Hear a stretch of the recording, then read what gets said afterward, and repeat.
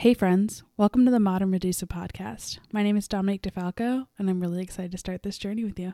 Before we get more into what we're going to be talking about today, I want to give a huge thanks to Joe Phelan over at the Port City Pet page, who sent me this swanky microphone and has helped me decide to start a podcast. So this is another reptile podcast, but I'm really excited to be focusing entirely on female herpers and female animal keepers so we can continue to make this hobby an incredibly welcoming and exciting space for women to be in. So who am I? My name is Dominique DeFalco. Like I said, I am the face behind DeFalco Reptiles.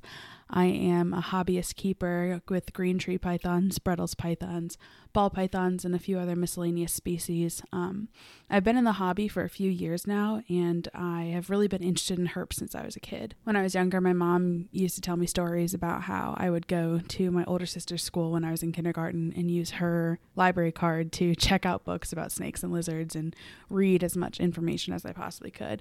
But it wasn't actually until I was 20 years old when I actually got my first real herp. So outside of herps, I just finished my degree studying information systems at the University of Cincinnati, and being in a STEM field, I was highly involved in organizations focused on supporting women in STEM, women in IT, and women in other male-dominated fields.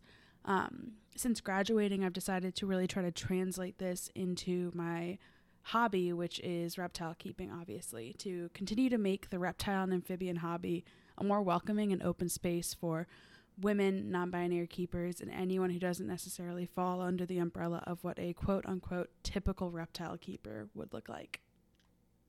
So this isn't my first venture into bringing women and non-binary keepers into the hobby in a more organized fashion. In June of 2020, I started the Female Herpers and Reptile Keepers group, and we've quickly grown to over 1,300 members with an awesome modmin team and just a really fantastic supportive community of women, non-binary keepers, and just herp enthusiasts at the base. Regardless of their sex or gender, at the end of the day, we're all here for the love of herps, and we're here to help support each other who do.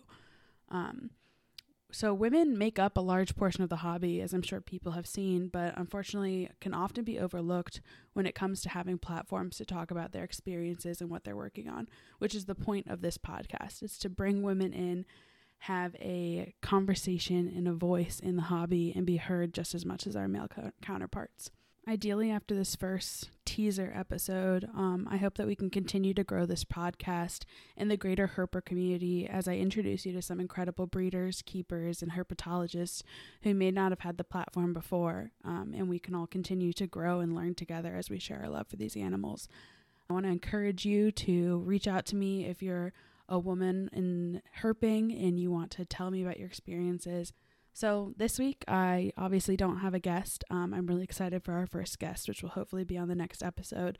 But because of that, I wanted to pay my respects to one of the first female American herpetologists and the woman who is highly regarded as being the first person, man or otherwise, to successfully breed rattlesnakes in captivity, Grace Olive Wiley. Born in 1883 in Chanute, Kansas, I think that's how you say it. Originally, Grace was an entomologist, but in her 30s, after working in entomology for a while, she became enthralled with rattlesnakes while doing field work in the southwestern USA. Quickly, this is when she made a career change to focus really on herps, specifically venomous animals. Within a few years of her working with these animals, Wiley took the position of curator at the Minneapolis Public Library, which had a large collection of reptiles and amphibians in their now defunct Natural History Museum. I want to make a quick note here that this began a long string of reckless behavior that earned her the infamy of being known as the woman without fear. Before we move into her story, it's really important that we let you know that the choices she made and how she worked with her venomous collection ultimately led to her death. While I'm critical of her choices and how she interacted with these animals, I believe it's so important that we maintain respect and acknowledgement of her achievements as a woman in herpetology and as a woman who was a pioneer for her field and so many other STEM fields. This moniker, the woman without fear, came from her on-hands approach with venomous animals, regularly free-handling and avoiding using hooks or tongs that were commonly used at the time with dangerous animals such as these. She used this infamy that she gained from her reckless behavior to encourage education and understanding of these animals with the public rather than fear, which it did. People were really interested in her story. She was very good with the animals she worked with, and it really did help a lot of people learn to love these animals like we do. So while being at the Minneapolis Library, Wiley boasted of being able to train over 300 animals, and she never received a serious bite during her time there. But in 1933, Wiley left this library and brought her 236 animals with her because of some disagreements she had with coworkers on how she was interacting with them. So she brought these animals to the Brookfield Zoo in Chicago, where she started her new position as curator of reptiles there. Unfortunately, 2 years after starting here, her laissez-faire approach ultimately had her removed from her position in 1935 because 19 animals had escaped their cages under her care. While she loved the animals, she was very careless in how she took care of them, both free handling and then also just forgetting and often neglecting to double check cages and lock them as she walked around the enclosures. After this short stint with the Brookfield Zoo, Wiley moved herself and her animals. At this point, she had amassed a large collection of over 200 venomous animals, as she called her own, to California. She brought her unconventional ways to Hollywood, providing animals for numerous films, including some such as The Jungle Book and the Tarzan series. She then opened her own zoo in Long Beach, inviting people to see her personal collection for only 25 cents, if only zoos were so cheap to go to nowadays. Unfortunately, in 1948, these careless acts caught up to her. A photographer was visiting to document Wiley and her animals, and while posing next to an Indian cobra, the flash of the camera startled the animal, who lashed out, bit Wiley, and even though she was able to make it to a hospital, there were no viable antivenoms, and she succumbed to the venom in 2 hours. Her untimely end and irresponsible methods often cloud some of the great work she did, which included forging pathways for women to keep and work with animals and breed difficult species. If you find yourself in Long Beach, California, though, I invite you to check out Grace Park, named in her honor of her time spent in California and ultimately the death she experienced there as well. So most of this information came from Wikipedia, Mental Floss, and the Long Beach Press-Telegram.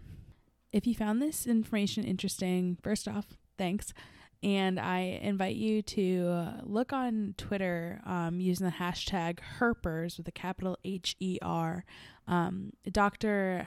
Hellbender, as she's named on Twitter, is an awesome Hellbender researcher who has done a ton for the online herpetologist community to connect women. And she has some great write-ups about historical herpetologists.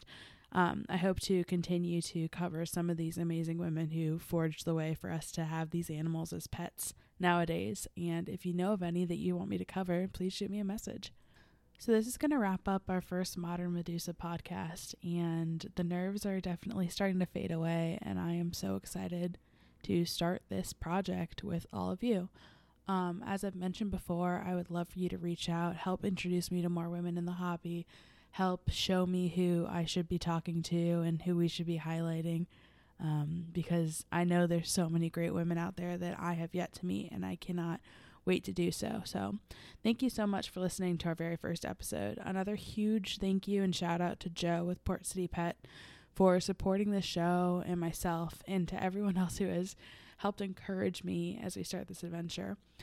Please feel free to contact me on Facebook or Instagram at DeFalco Reptiles, and give me a follow there if you want to be up to date with what the podcast will be doing.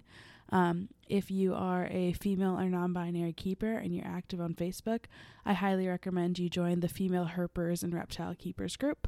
I also would recommend the Herpers group, capital Herpers, that has a lot of Australian keepers, which is great as well. And I look forward to seeing you soon, talking at you soon, and getting some really exciting guests on here. So thank you so much. And this has been the very first episode of the Modern Medusa podcast. Talk at you soon. Thanks.